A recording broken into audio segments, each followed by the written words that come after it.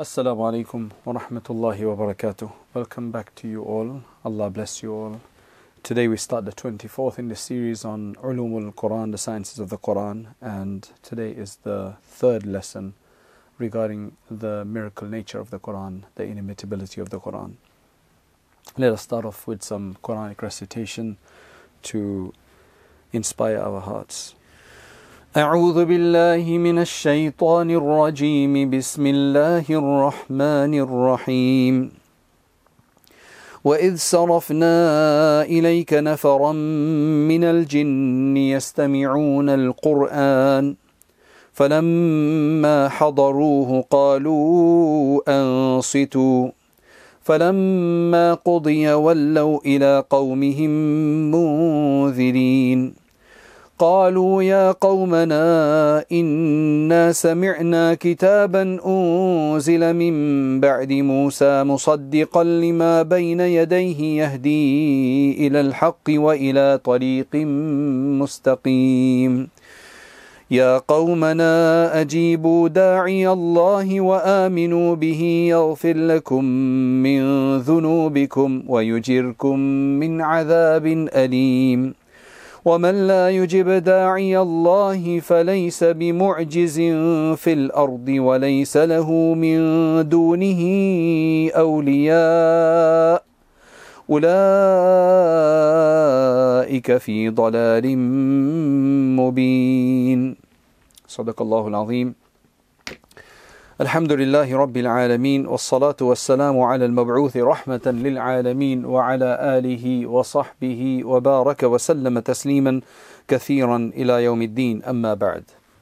So for the last day or so we've been discussing how the Quran put out a challenge and it was not met, is not being met, and if it has not been met of the people of the past who were probably the most eloquent group of people, the people that the Prophet ﷺ was living amongst his own family members, his own tribal members, and the host community of Islam and the original revelation of the Quran as well. If they could not do it, then how can somebody later on do it? Because the knowledge of this has stagnated. Clearly they don't have the same ability anymore.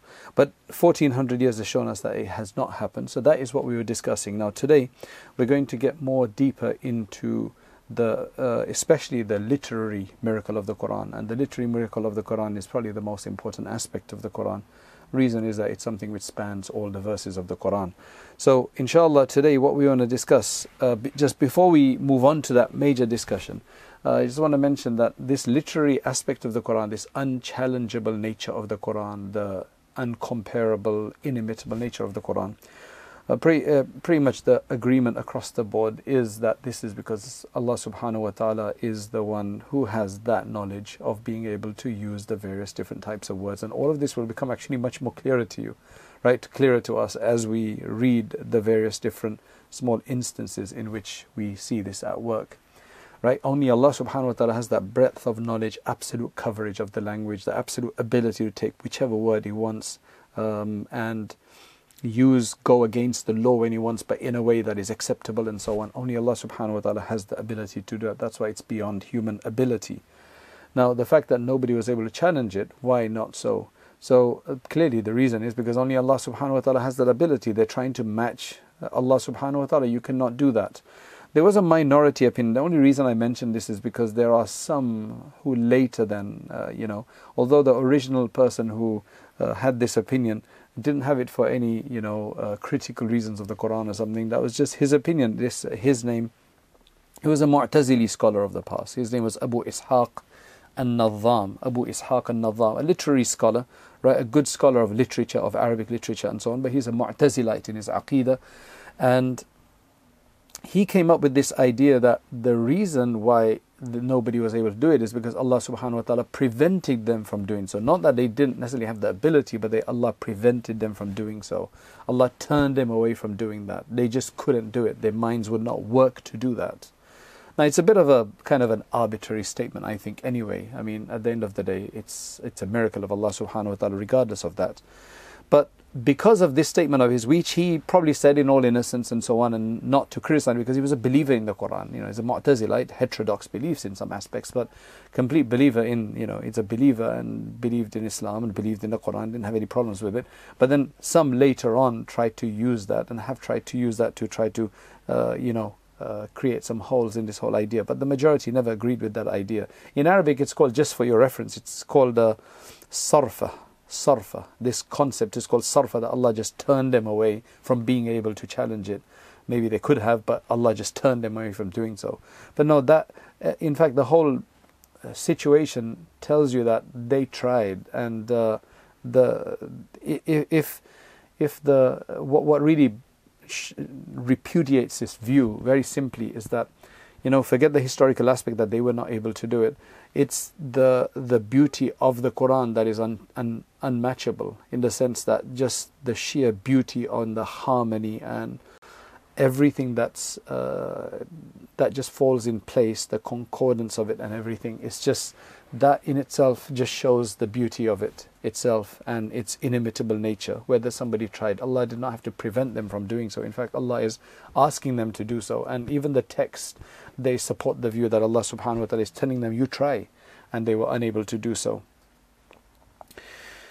So now what we're going to be speaking about is the ways that the Quran is a miracle, right? We talked about the broad idea of what it means, but now we're going to specifically talk about specific issues, specific aspects of the Quran that make it the miracle that it is. Now, subhanallah, there are many views, right? There are many views regarding regarding the Quran being a miracle. There are many views regarding this, as to how it's a miracle, right? What makes it the miracle that it is. There are so many views about this, and we're going to look at some of them. First, I'm going to just give you a summary of the earlier view regarding this, the earlier views regarding this, and they're all in harmony. The early and later views, they're pretty much in harmony. It's just that they've been able to add to it, they've been able to detail it further, speak about more of its nuances and its subtleties, and kind of just open it up a bit more and bring other aspects as well in there. There's some who insist that it's just the literary view, literary idea of it, the literary aspect, the literal quality of it, the lyrical quality of it. Some insist on that. Others say that it's much more than that. For example, foretelling the future, foretelling past events that were undiscovered, unknown to people, right? And many aspects like that. So I'm not going to bore you with any other discussion right now. Let me just get to the bottom of it by discussing what Imam Abu Abdullah Muhammad ibn Ahmad al-Qurtubi al-Ansari, who died in 671, we discussed his tafsir as one of the great tafsirs of the past in one of the earlier lectures. So at the beginning of his tafsir called Al-Jami' li Ahkam al-Quran, Imam Qurtubi says the following. He says there are 10 ways that the Quran is a mu'jiza. Now that is just what he's taking from the people who had been discussing this before him. So he takes it and he summarizes it down into 10 points. Okay, so I'm going to quickly just go through his, just to give you an idea of what he says. The first one is its composition. The composition of the Quran, the way the Quran is written, the wording choice and the sentence structure. That is the number one. We're very used to the Quran right now. In fact, most of us, many of us, the only Arabic they've probably read is the Quran. However, for the people who were the host recipients of the Quran, they'd obviously been accustomed to a very specific styles and genres of Arabic language. When the Quran came down, it was totally different to anything that they knew. I discussed that already, right? So in the Lisan al-Arab, in the Arabic language, there was nothing similar to it, right? It's a total separate category on its own, and it's never been able to be matched, right, since then as well. So number one, it's not poetry. What they knew was there was the genre, poetry genre. There was not poetry. So for example, I mentioned the story of Unais, the brother of Abu Dharr radiallahu anhu, who made it very clear that this is, people were saying that it's poetry or it's magic, and he says, Wallahi, I'm a poet and I know that this has got nothing to do with poetry.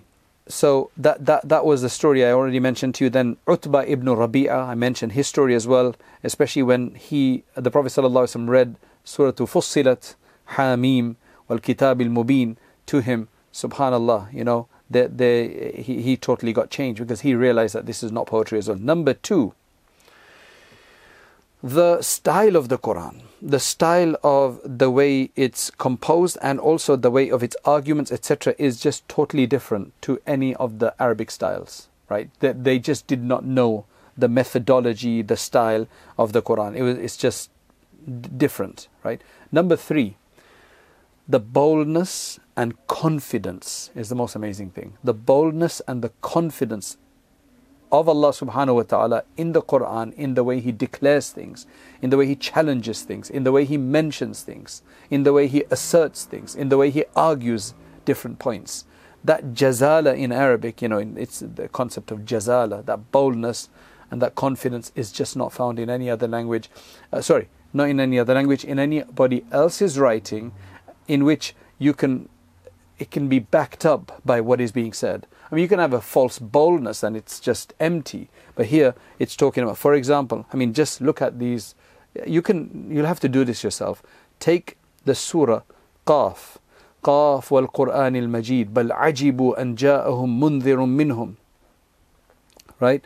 And then the Kafirin said, هذا شيء عجيب أإذا متنا وكنا ترابا ذلك رجع بعيد قد علمنا ما تنكس الأرض منه. Allahu Akbar. Allahu Akbar. Just take Surah Qaf and take a translation, right? And maybe take Arbery's translation, right? Or any translation, any good translation. Take Arbery's translation. He's tried to match the rhythmic sound of the Arabic in the English as well, right? And just see the meaning. But if you don't understand Arabic, you may not. Those who understand Arabic, read Qaf, for example. Allah subhanahu wa ta'ala says, for example, there's another verse, وَالْأَرْضُ جَمِيعًا قَبْضَتُهُ يَوْمَ الْقِيَامَةِ وَالسَّمَاوَاتُ مَطْوِيَّاتٌ بِيَمِينِهِ سُبْحَانَهُ وَتَعَالَى عَمَّا يُشْرِكُونَ. Read those verses to the end. Likewise, read a famous verse, a famous section. وَلَا تَحْسَبْ this is the end of the 13th juz, right? It's the end of the 13th juz. I think it's the end of Surah Ibrahim, I think it's. وَلَا تَحْسَبَنَّ اللَّهَ غَافِلًا عَمَّا يَعْمَلُ الظَّالِمُونَ إِنَّمَا يُؤَخِّرُهُمْ لِيَوْمٍ تَشْخَصُ فِيهِ الْأَبْصَارُ مُهْطِعِينَ مُقْنِعِي رُؤُوسِهِمْ لَا يَرْتَدُّ إِلَيْهِمْ طَرْفُهُمْ وَأَفْئِدَتُهُمْ هَوَاءٌ. Read that and to the end. These are just a few points I'm putting out for you, just so you can appreciate both the lyrical quality, the style, the boldness. All of this is about boldness. Right? Another thing I would suggest you do, and we did this actually, I was in a retreat in the San Bernardino Mountains, that's just east of LA, Los Angeles, and we had a retreat there, and mashallah, in the darkness, right? I was leading a group there, and I taught Qaf wal Qur'an al Majid, right? Qaf wal Qur'an al Majid, bal ajibu an ja'ahum mundhirun minhum. Allahu Akbar. What a profound experience that was. In the darkness, reading that, just read that with just maybe an iPad or something, just with, on the phone or something like that, just with a light, just with that much, and just brood over that. And وَلَقَدْ خَلَقْنَا الْإِنسَانَ وَنَعْلَمُ مَا تُوَسْوِسُ بِهِ نَفْسُ. It's so personal. It's so personal. It's so touching. It's so profound. Do this. Don't just listen to my lectures. Go and do that. MashaAllah, somebody told me yesterday they actually did that with Surah Fussilat and it made them cry. So do this and you'll see inshallah. You'll see this for yourself. And if you understand Arabic, MashaAllah. And even if you don't, inshallah, it will still help. That's why Ibn al-Hisar or Ibn al-Hassar says these three first points that Qurtubi has mentioned, right, which is the composition, the style, and number three, the confidence and boldness of it, is in every surah. Right? It's in every surah. In fact, you'll find it in every verse. Right? And these are the primary three things, according to him, that would set apart the Quran from any other form of writing. Right? And that is actually what Allah subhanahu wa ta'ala has used to provide the challenges. That same kind of language that Allah subhanahu wa ta'ala is providing this. Let's give another short example of this, right? How it's like this. For example, let's just take the shortest surah of the Quran. Inna a'tainaka al-kawthar fasalli li rabbika wanhar inna shani'aka huwa al-abtar. Right? So let me translate it for you. Inna a'tainaka al-kawthar. we have given you the Kawthar. Kawthar refers to al-khayr al-kathir. I mean, of course, it can refer to that reservoir in particular, the watering pool in the hereafter, but it refers to abundant goodness, abundant merits, abundant virtues, abundant wealth, whatever. We've given you, inna a'tayna kal kawthar, fasalli li rabbika wanhar. So now pray for your Lord, right? Pray to your Lord, pray for your Lord, establish prayer for your Lord, wanhar, and sacrifice, give a sacrifice. And inna shani'aka huwal abtar. And the one who criticizes you, the one who has objections to you, who's been reviling you and so on, he's the one who's going to be left without anything. He's going to be left without children, without resources, without a progeny, and so on and so forth. So now Allah subhanahu wa ta'ala, look what He says in here in this shortest verse. Number one, Allah is telling us that He has given the Prophet sallallahu alaihi wasallam abundance. Now that is, we know that through other hadith, because in the hadith it says that the watering pool will be such that just the cups and the vessels, the glasses that will be used to serve people there or to take from there will be more than, the stars in the sky. That just gives you an understanding of just the Kawthar and how that relates in that meaning. Number two, there's also a foretelling in this regarding Al-Walid ibn al-Mughira. We talked about him yesterday, Khalid bin Walid's father. That now he had a lot of children, he had a lot of wealth as well, right? Because if you look at the verses in Surah Al-Muddathir, Allah says, ذَرْنِي وَمَنْ خَلَقْتُ وَحِيدًا وَجَعَلْتُ لَهُ مَالًا مَمْدُودًا وَبَنِينَ شُهُودًا وَمَهَّدتُ لَهُ تَمْهِيدًا. So all of these verses, they indicate that he was a man of abundance, right? And we know that anyway. Then Allah subhanahu wa ta'ala destroyed him and his children and so on. I mean, Khalid bin Walid is a separate idea, right? Khalid bin Walid is a separate, from this. But all the others, he just got destroyed. And he was not happy that his son, he's obviously not going to be happy that his son would be a Muslim anyway. Right? And number three, so those are the 2 points that you find just in Surah Al-Kawthar. In such a short surah, gives you so much understanding. Number four, now going back to Imam Qurtubi's list of 10 things, we talked about the first three, the composition and the style and the boldness and confidence. Number four is, again, this confidence of changing the Arabic language to suit what it wants to say. Now, you might say, well, people could do that in English. I can, take a sentence and mess up the grammar and do it my way. Yeah, but people aren't going to appreciate it. Anybody can do that, but they won't appreciate it. The way the Quran does it, right? Everybody can see that this was needed. And this was clever. This was smart. This was an amazing, extension of the law, of the rule.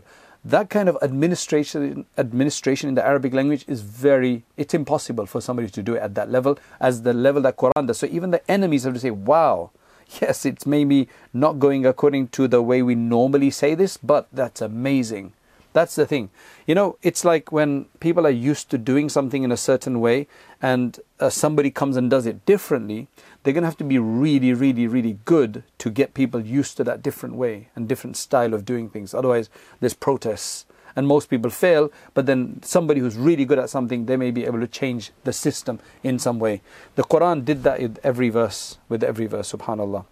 Okay, number five, some of these will be familiar to you. Number five is al-ikhbar anil umur alladhi taqaddamat, to inform of matters that have passed, right? From the beginning of the world, to the time of the revelation of the Quran. And that, okay, what's the big deal? Is history, historical aspects. Yeah, but this is on the tongue of someone who's a ummi, who's unlettered. They know who he has sat with. They knew that he had not studied with historians. Ahlul Anba, Ahlul Akhbar. He'd not sat with historians or people who told stories and knew events of the past. He'd never sat with those kind of people. But yeah, he's coming up with things. And then the very people who know this history or know parts of this history, maybe through other religious scriptures or whatever, they're stunned by the knowledge that he has, that it corroborates what they know, but gives more detail, and it can't be denied because it matches up. It's kind of like the missing blocks of the parts that they knew from, the other traditions, and it gives it in a very pristine way, right? That in itself is amazing, right? That in itself is amazing. But as you know, that this is not something you're going to find in every verse of the Quran, this particular aspect. But it is one of the miracle aspects of the Quran, but it's not going to be found every verse, because not every verse tells you about past events. That's why Qadi Abu Tayyib says that we know for sure that the Prophet ﷺ had no way of studying these particular aspects, right? Because he was not known to have studied them. He was never have known, and as I said, there was no phones in those days that you could go and secretly do it in your house or so on. So that was even more greater. Number 6, the 6th one that Imam Qurtubi mentions is al-wafa'u bil-wa'di, al-mudrak bil-hissi fil-ayan, promising things that were very soon fulfilled. Making promises and then fulfilling them very soon, very perceptible way as well. Now, for example, Allah subhanahu wa ta'ala promised that we will help you. Right? We will assist you. Nasr, right? We will help you and assist you.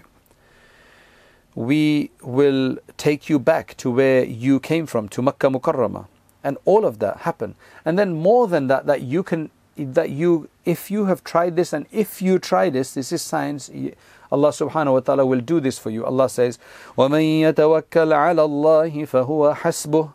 Whoever relies on Allah, Allah will suffice him. I don't have much tawakkul, but the bit that I can say that I can definitely experience this and feel this. I've felt this before, numerous occasions, right? وَمَن يُؤْمِن بِاللَّهِ يَهْدِ قَلْبَهُ. Whoever believes, truly wants to believe in Allah subhanahu wa ta'ala, Allah will guide his heart. That's why there was somebody I just dealt with before Ramadan who's having quite a shaky ideas about the faith, and I said, look, number 1, you need to stop reading antagonistic literature. It's not helpful, right? Because you don't know your Islam properly. He hadn't studied Islam properly, right, at depth, but he's reading all of these really complicated antagonism and arguments against Islam. I said, well, that's just unfair. That's why you're having issues.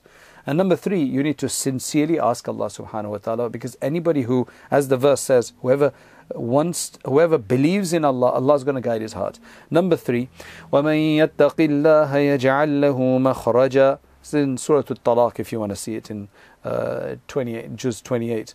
Whoever fears Allah, Allah will find a way out for him. I have numerous stories. I'm rushing this because we don't have time. And number 4, وَإِن يَكُم مِّنكُمْ 20 صَابِرُونَ يَغْلِبُوا 200. Allah said, and I mentioned this before to you, that if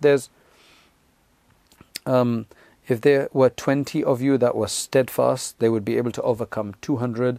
That kind of equation did happen. Then Allah subhanahu wa ta'ala lightened the burden on them and said, okay, it's going to be 1 to 2 now, right, in terms of in battle and so on. Number 7, sorry if I'm rushing this a bit, I want to get to some of the other more recent discussions on this. This is number 7 is informing of future unknown events, and then they come up, right, which only Allah subhanahu wa ta'ala could have known.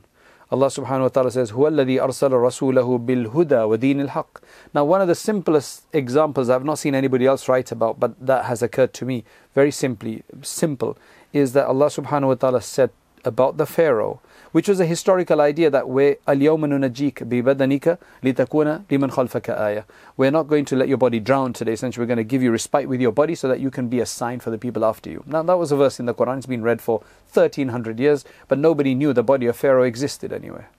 And then about 100 to 150 years ago, this Howard Carter goes and finds the mummies, and now they've, all of these mummies that they found, subhanallah, that verse becomes even more alive, right? That literally, that Ramses II or whoever it was, he is there in his, Allah has allowed him to endure until today to be a sign. Now, what is that if that's not a prophecy of the Quran, of the future? And there's so many of those. This is just one that occurred to me. There's so many that other scholars have actually listed as well. So there's so many verses about this as well that happened during the time of the Prophet ﷺ itself. Allah subhanahu wa ta'ala says, وَعَدَ اللَّهُ الَّذِينَ آمَنُوا مِنكُمْ وَعَمِلُوا الصَّالِحَاتِ لَيَسْتَخْلِفَنَّهُمْ فِي الْأَرْضِ كَمَا اسْتَخْلَفَ الَّذِينَ مِن قَبْلِهِمْ وَلَيُمَكِّنَنَّ لَهُمْ دِينَهُمُ الَّذِي ارْتَضَىٰ لَهُمْ. Now, in this verse, Allah subhanahu wa ta'ala promises the believers among you and those who good deeds that He will make you inheritors of the earth, just like He did that for the people before you. And this is exactly what happened to the Sahaba and the Tabi'een. It happened for several generations until we got messed up again, right? Likewise, there's another prophecy in the verse, لَقَدْ صَدَقَ اللَّهُ رَسُولَهُ الرُّؤْيَا بِالْحَقِّ لَتَدْخُلُنَّ الْمَسْجِدَ الْحَرَامَ إِنْ شَاءَ اللَّهُ آمِنِينَ. See, the Prophet ﷺ had a dream, right, that about this. Then Allah mentions that Allah has confirmed for His messenger the dream, the truthful dream, that you will soon certainly enter into the Masjid al-Haram, if Allah subhanahu wa ta'ala wills, in absolute safety and security. And that's exactly what happened. The conquest of Makkah took place afterwards. Likewise, Allah subhanahu wa ta'ala in another verse says, وَإِن يَعِدُكُمُ اللَّهُ إِحْدَى الطَّائِفَتَيْنِ أَنَّهَا لَكُمْ. Allah subhanahu wa ta'ala promised you one of the groups, one of those armies, that you were going to overcome them. And then a really, really prominent example that you can actually read in Gibbon's history and other places is about the Roman defeat first, in the time of the Prophet ﷺ, and then just several years later, their success and their victory over the Persians. So Allah subhanahu wa ta'ala says, and this was the verse that was revealed at the beginning of Surah Ar-Rum, right? The Romans, when the Romans were actually defeated by the Persians. So just after that defeat, and I've mentioned this in my tafsir, you can go and check last year's series, the 21st juz, and it will be discussed in there, inshallah. Allah says, Alif Lam Mim غُلِبَتِ الرُّومُ فِي أَدْنَى الْأَرْضِ وَهُمْ مِنْ بَعْدِ غَلَبِهِمْ سَيَغْلِبُونَ. Yes, the Romans have been defeated, right? But very soon they're going to be successful. They're going to be victorious. Nobody could believe that. The Persians seemed to be a mightier force. Nobody could believe that. And the non-Muslims of the time were actually taunting the Muslims that your brothers, your Christians, because they also believed in God, obviously, right? They've been defeated. But when Allah subhanahu wa ta'ala said, they made this a joke, but within a few years they had to bow their heads in shame and in remorse, because it's exactly what happened. The Romans had victory, right? There's numerous examples of this. These are just quick examples I'm providing so that we can cover, and you can go and search for this for yourself. Number 8, the other amounts of knowledge, the profound amounts of knowledge that the Quran includes that are relevant, moral knowledge, legal knowledge, right? Halal, haram, ways of life, what's beneficial, and so on. That's another miracle of the Quran, right? That people have been able to find that useful for, so many centuries.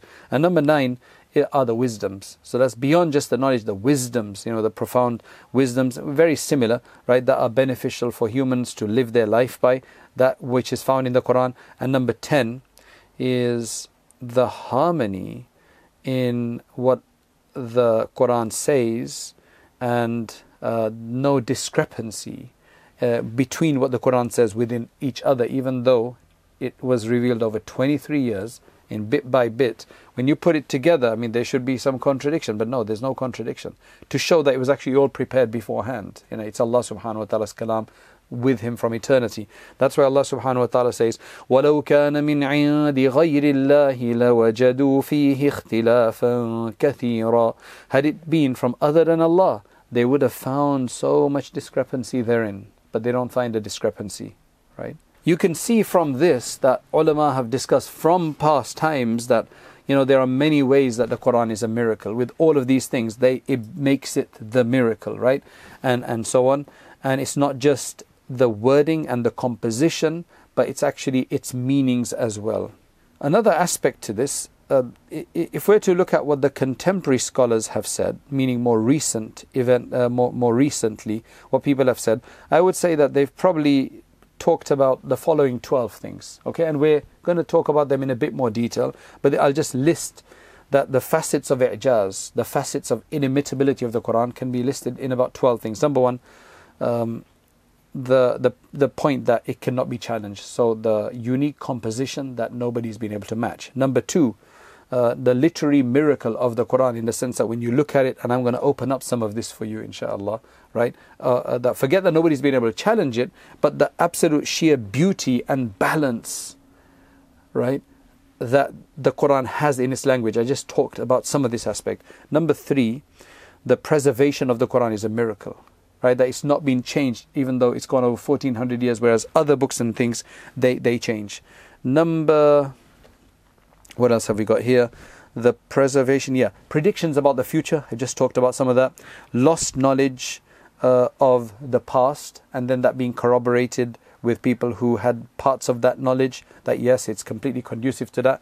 Knowledge about the natural world, so much phenomena about the natural world, and I discussed a lot of this in my series on tafsir, in the 30 juz, right, where so many places that Allah subhanahu wa ta'ala talks about, for example, people riding on different means of conveyances, and then he says, and other things that Allah will create. I mean, he could not be talking about rockets, 1400 years ago, but he alludes to it.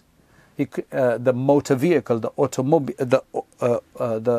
automobile, and all of these other things which Allah subhanahu wa ta'ala gives room for that in the Quran, right? Elucidations about the origins of life. That's another aspect, right, which completely conforms to an understanding. Then we've got the existence of God, His names and His attributes, just the way that is discussed. Universal laws, objective morality and guidance. That is another aspect. All of this needs... I'm not going to discuss all of this, by the way, okay? And the ease by which the Quran is memorized is another aspect.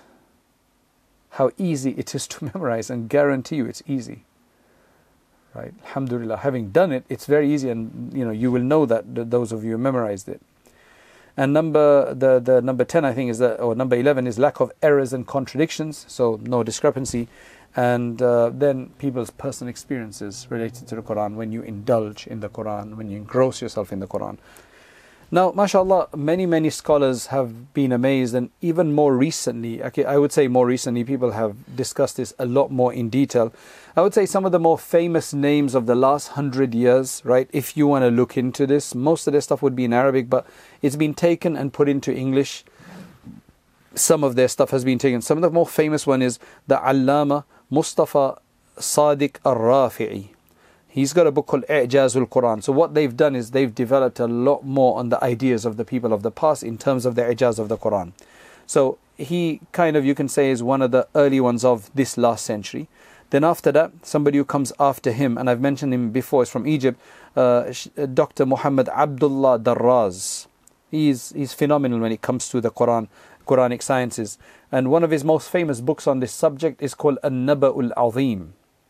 The great account, the great information, right? The noble news, right? And he's got a number of ideas in there. Then after that, he had I think it was this contemporary who's really famous in, again, Quranic works, the author of Manahilul Irfan, Allama Muhammad Abdul Azim Az-Zurqani, right? Az-Zurqani. And he's done a number of issues. And then after that, there's been some others, more recent times. Dr. Hassan Diyauddin Itr in his book called Al-Mu'jiza Al-Khalida. And then there's a number of others, there's a number of others I can't. And even now, there's lots of scholars out there. And there's on YouTube, there's lots of lectures in Arabic on this subject by some very famous scholars and so on. So what they say is, I'm going to give you the main points from them, right, as to what they say is the I'jaz of the Quran. So the first one, I would say they all pretty much seem to agree that the first one is the Uslubul Quran al-Kareem, which means the manner, the style, the technique, the special pattern, the special technique of the Quran, right? What does exactly that mean? Why is this one of the biggest features of the Quran? One of the biggest inimitable mu'jiza features of the Quran. Why do they all restrict it to this one? The reason is that this is actually what the Quran is. The Quran is in Arabic language. It's a piece of writing. It's a composition. And this particular point relates to the very composition of it. Right? And what Allah subhanahu wa ta'ala says about it. That's why this is probably the most important aspect, the composition of it. Al-Manhaj al-Bayani. It's methodology of expression, the way Allah expresses ideas, that methodology of expression which is inimitable of the Quran. And this is something found in every single verse of the Quran, not just in some verses. For example, the ones about telling you about the past events or future events or prophecies or promises, they're going to be found in some verses, not in all verses. But this particular aspect is found in every single verse And this, number two, that's the first point about this. Number two, what makes this the most mightiest point is this is something what the Arabs of the time, the host community that the Quran was first directly revealed to, they got this. This is what bowled them off their feet. More than the other aspects, I would say. Like just amazing, because they were literary people, meaning they loved good composition, and this is what took them off. Yes, there were the other aspects which complemented it about the past and future and warnings and all the other and the advices and everything, but it's a literary aspect which just tugged at their hearts, right? And just beautified their mind, and they understood it when they saw it. And they were unable to challenge it, so how can you expect somebody who comes later to be able to challenge it, even with the supercomputers of the world? Now, in this regard, what exactly is this particular first point, right? This is so I'm going to split this up into two, right? Two major points. This is the literary regard. Now remember, somebody who's going to be able to appreciate this properly are going to be people who know Arabic, right? So they're the ones who are going to really appreciate this. Their host community was like that, and that's the Quran did its job, and that's how we have Islam today, right? That's how Umar radiallahu anhu became Muslim. And that's why we have Islam today, because of these people. The second aspect, which I'll talk about most likely tomorrow now, right, is the things which has got, which is not necessarily to do with the Arabic aspect of it, but it's something that anybody can see of it, right? And I've alluded to some of them already.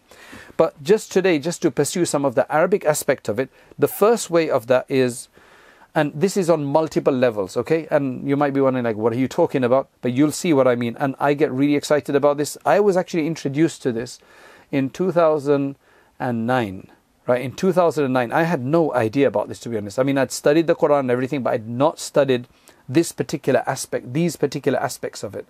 And mashallah, may Allah bless Professor Abdul Halim, in SOAS, that I took a class with him called The Language, Style and Structure of the Quran. And I was like, wow.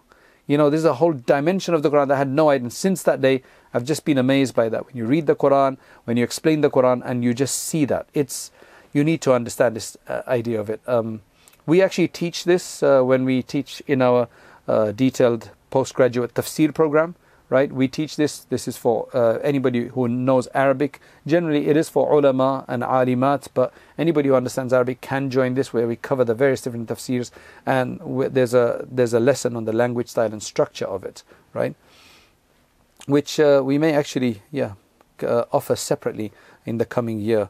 But anyway, this particular aspect of it is the composition, right?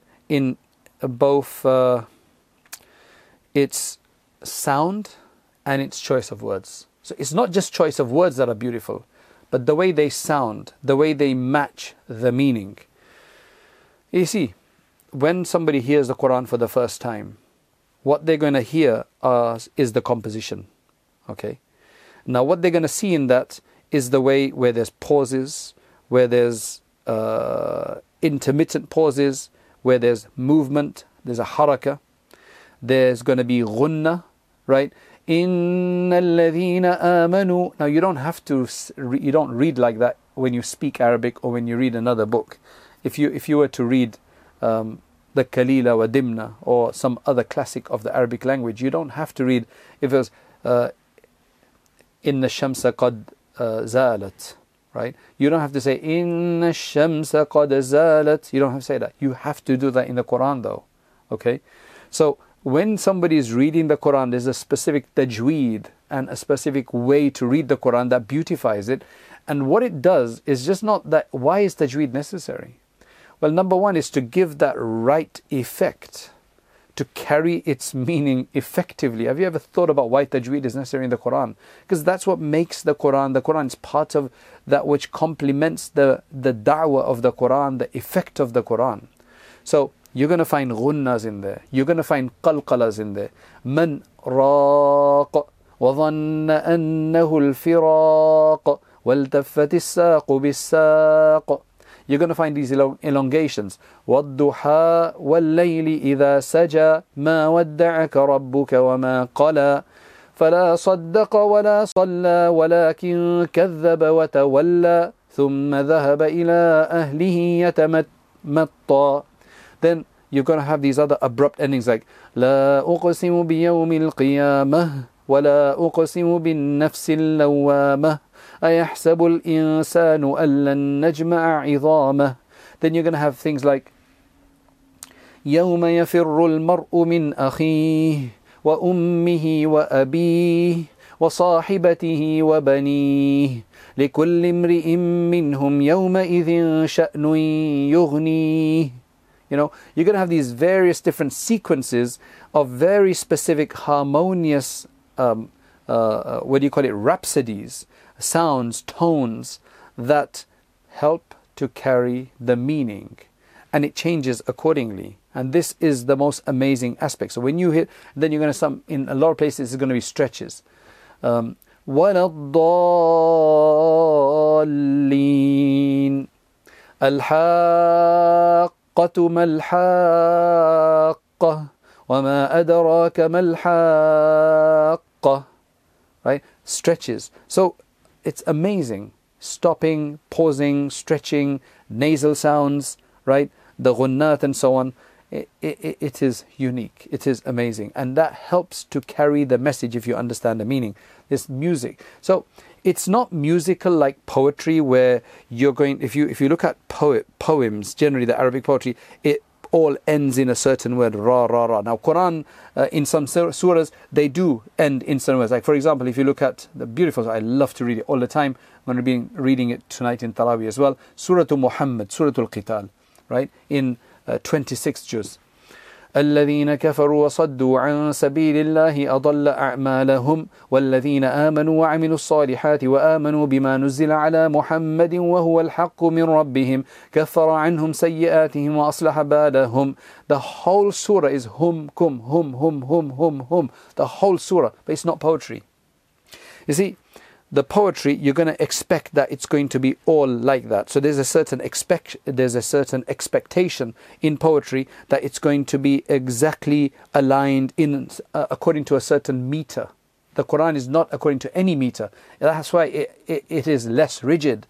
That's why it has more flexibility. That's why it's got more ability and vastness and expansiveness to be able to do what it wants. Likewise, it's not such poetry that, you got long lines of that poetry that eventually it just gets boring because it's the same old meter that's being repeated over and over and over again. But no, in the Quran, just do me a favor and check Surah Al-Qiyamah. And you've got about 5 or 6 clusters, right? Which each cluster seems to rhyme, but not in meter. It's just the endings seem to rhyme. They seem to end in a similar way. And it just keeps changing with the themes of it. It doesn't let you be bored. So when the theme changes to the akhirah, there's another style. When it's more guilt, creating, taking your guilt right, it's different. Okay? So you don't get bored with the Quran. You can't get bored with the Quran, except that, you may get bored in terms of the timing that you spend, right? That you just get tired of reading or your mouth gets tired, but you won't get bored of listening because it's just different. It's not the same old lines, bang, bang, bang, bang, bang, Then, if you go beyond that, even more subtle, right? This is really, and I'm spending time on this, but if you go more subtle, in terms of the letters of Arabic and how you're supposed to say them, you've got some that are very soft letters. You've got some that create a whistling sound, right? The safir, s, sh, right? You've got some which have the humps sound, right? Right? You've got the soft ha. Then you've got the hard sounds that hit you, like the q and tabbat yada abi lahabin wa tab ma aghn. I mean, that in just that position. I mean, if you look at the meaning, tabbat yada abi lahabin wa tab. Right? May the hands of Abu Lahab perish. Right? May they perish. تبت يدا أبي لهب وتب ما أغنى عنه ماله وما كسب سيصلى نارا ذات لهب وامرأته حمالة الحطب في جيدها حبل من مسد. That rebounding sound. So you've got these different wording that's used of the Arabic language with these laws of tajweed where you have to create this, you don't create rebounding sounds in all letters. You only do it in certain letters, and those are the ones that have been used. Some people, if they want to create a rebounding sound in lam, that would be wrong. Like some people do read this wrong. Alhamdulillahi Rabbil Alameen. That's wrong. It should be Alhamdulillah. Alhamdulillah. There should not be any rebound down there. But in a qaf, in a ta, in a ba, in a jim, in a dal, you have to have a rebound. That creates a certain effect. Now you're wondering now that Allah subhanahu wa ta'ala, has used all of these things to create an effect, but it's lost to us if we don't know how this is in harmony with its meaning. So the wording that's used, the letters that are used with the words with the specific letters that are used, right, to change and affect the meaning with its musical quality, right? So the Quran has a musical quality. Somebody could just literally discuss the music of the Quran, right? And that would be the halal music as well. If you want halal music, study the music of the Quran, really, right? And people are amazed throughout the world with the music of the Quran. Your Sudaisis and your all these other people, mashallah, all right? What is that? That's a music, but it's non-instrumental. It's divine music from Allah subhanahu wa ta'ala's words. So the Quran will change, right? The wording will change based on whether the Prophet ﷺ Allah subhanahu wa ta'ala is giving a message, whether he's mentioning a wisdom, whether he's mentioning a law, right? One of the legal aspects, whether it's mentioning the aqaid and the beliefs, whether Allah subhanahu wa ta'ala is talking about one of the other principles, whether Allah subhanahu wa ta'ala is preaching in that case, whether he's exhorting in that case, whether he's admonishing in that case, whether he's repudiating in that case. There's some jalal that comes up suddenly, right? Where Allah subhanahu wa ta'ala just speaks in majesty. There's other times when Allah subhanahu wa ta'ala is pleading with people, like, فَفِرُّوا إِلَى اللَّهِ فَفِرُّوا إِلَى اللَّهِ. Just think of that, even if you don't understand Arabic. فَفِرُّوا إِلَى اللَّهِ. Just run to Allah. How harmonious is that? You don't even understand Arabic. Even فَفِرُّوا إِلَى اللَّهِ. Subhanallah. Right? I'll just mention one more point. We have gone over time already, but I'll just mention one more point, and then we'll have to carry on the rest tomorrow, right? The meaning and the words, the word and the meaning being in complete harmony, right? What do I mean by that? What I mean by that is to use the right amount of words to provide the right amount of message or meaning or whatever you want to say. So whatever you want to say to someone, you use the shortest possible way of saying it in a way that's effective as well. The Quran is able to do this in the best of ways. Now, what I mean by that is, if there's somebody who wants to be very brief, but they want to obviously give a message, the problem is that they're either going to end up being too brief. I've dealt with this so many times. I've dealt with students. Some are very wordy students, and other students, they write in notes. They don't want to write out things. They keep half the information in their mind and they just write out. When you're teaching somebody how to write, we're teaching people how to write fatwas. So some are too wordy, they're including irrelevant parts, and there's others who are including not enough knowledge. We've got, not enough of the answer. They expect that you know it. Or they kept that. Where is that point? Oh, I thought it would be clear. It's not clear, right? To anybody, it's not clear. This is the extreme, the extremities that you're going to deal with in language, right? That people like. Now, some people try to get that balance.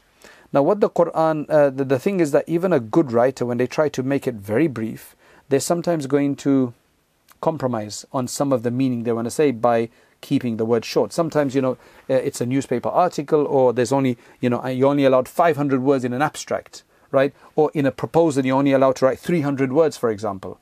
And you want to say a lot, but how much can you write in 300 words? So you're going to have to compromise on something. So that's what happens sometimes. On other occasions, it's the opposite, where you want to say more, but then what happens is that people get bored, it becomes verbose, you do too much, it's tatweel, there's just too much elongation in there, and there's just a lot of fluff in there. The Quran is what does this in the most balanced and perfect manner. Where it needs a bit more detail, it provides it. But where it needs to be concise, it's concise. It's concise overall anyway, but not too much that it doesn't provide the relevant information. Now you might say, I've read stories in the Quran and they don't have all the juicy details that the Israelite traditions are. Well, that's a separate idea. The Quran has a certain message and is giving you the most relevant part. That's enough. The Quran will not say, then he came here. It'll just mention, then it's like that. For example, it doesn't say when they enter Jannah. It's just Allah subhanahu wa ta'ala just suddenly says, and the angels will welcome them into Jannah, saying, Salamun alaykum bima sabartum fa ni'ma uqbad dar. Right?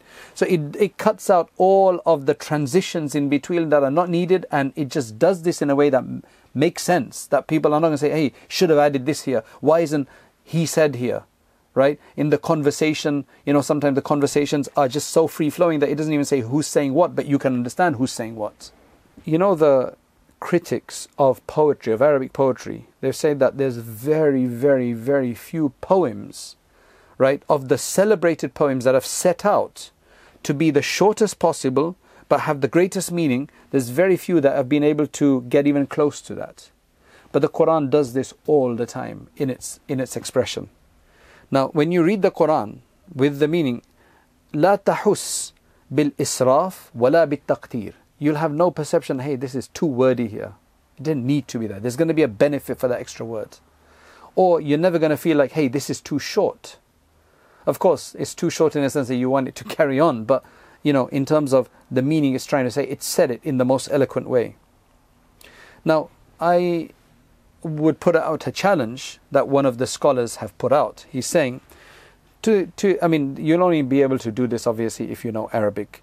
But for those of you who know Arabic, what you do is take any part of the Quran, right? Any few verses, Qul huwallahu ahad, any short surah of the Quran, Alam nashrah laka sadrak, whatever, and count the number of words in it. So take Qul huwallahu ahad, count the number of words in it. Right? Then take, let's just say it has 21 words in there. You take 21 words from any other piece in Arabic that you think is great, that's very amazing. There are some very good, amazing pieces in Arabic. Take 20 words from there, 21 words, same number of words. And then try to see all the meanings and significations that come out from the 21 words surah of the Quran and the 21 words of that other piece of writing, whether it's a short poetry or whatever it is. And then compare the two together, right? That's the first thing. Number two, check the other piece first of the 21 words or 50 words or whatever it be, and then see if you can switch some of the words with some of their synonyms, alternative words, and you'll probably be able to do and still maintain the same meaning. Try to do that in the Quran and you'll lose some meaning. So the specific word that Allah has chosen, and I'll give you some of these examples inshallah tomorrow, better examples. If you remove that word and add another word, and Arabic, as I told you the other day, it has tens of words sometimes for a single idea, right? Try to do that and you'll lose some of the meaning. So the specific word, specific synonym that has been chosen by Allah subhanahu wa ta'ala is the most apt to provide that extra signification in there. Compare this, do this for yourself and see what you come up with, right? In fact, in the Quran, to maintain that same meaning, you won't be able to change it to anything else. That's why Ibn Atiyah, rahimahullah, says, لو نزعت منه لفظة ثم أدير لسان العرب في أن يوجد أحسن منها لم يوجد. If you were to take any word of the Quran and say, okay, let me find another word in Arabic language that could replace this, you would not be able to find a better word than it, in terms of the way it sounds. And I'll show you some of the beautiful examples. تِلْكَ إِذَا قِسْمَةٌ ضِيزَى. I'll explain that one tomorrow for you. If you wanted to change that to another word, you would lose the quality, you would lose the music, you would lose the meaning, you'd lose everything. That's why Allah subhanahu wa ta'ala says in the Quran, bravely, boldly, Allah says, كِتَابٌ أُحْكِمَتْ آيَاتُهُ ثُمَّ فُصِّلَتْ مِن لَدُنْ حَكِيمٍ خَبِيرٍ. This is a book whose ayat, whose verses have been made firm and solid, right? And then they have been detailed from the one who's all-wise and who's all-knowing. So with that, we have to end today's session. And subhanallah, there's more to this. The third way that the Quran is a literal miracle, I'll explain a few more before we go into those which even the non-Arabs would be able to appreciate, right, directly, inshallah. May Allah allow us to live until tomorrow, and inshallah give us all long lives on Iman, and don't allow us to die before we have been able to enjoy the Quran and make it ours. May Allah bless us with the Quran. May Allah inspire us with the Quran. May Allah beautify us with the Quran. May Allah educate us with the Quran. May Allah embellish us with the Quran. May Allah allow us to rise with the Quran. May Allah allow us to rise in Jannah with the Quran. May Allah allow us to die with the Quran. May Allah allow the Quran to defend us from the hellfire. May Allah allow the Quran to be our intercessor into paradise. May Allah subhanahu wa ta'ala allow that to be a way to get our crowns for our parents in the hereafter. May Allah subhanahu wa ta'ala allow us to teach the Quran and learn the Quran, know the Quran, understand the Quran, understand its various different aspects. And may Allah allow us to be teachers of the Quran so that we can be the best of the people of Muhammad sallallahu alaihi wasallam's ummah. خَيْرُكُمْ مَنْ تَعَلَّمَ الْقُرْآنَ وَعَلَّمَ. May Allah subhanahu wa ta'ala make this session you're listening, I've been put here to teach this. May Allah subhanahu wa ta'ala accept this and allow you all to impart this knowledge of the Quran at different levels, whether that be to your children, to encourage them and so on, and to become scholars of the Quran as well. That's not far-fetched, that to become profound readers of the Quran. May Allah accept from us. Wa akhiru da'wana alhamdulillahi rabbil alameen. Jazakallah khair for listening. May Allah subhanahu wa ta'ala bless you. And if you're finding this useful, as they say, do that like button and subscribe button and forward it on to others. Jazakallah khairan. Assalamu alaikum wa rahmatullahi wa barakatuh.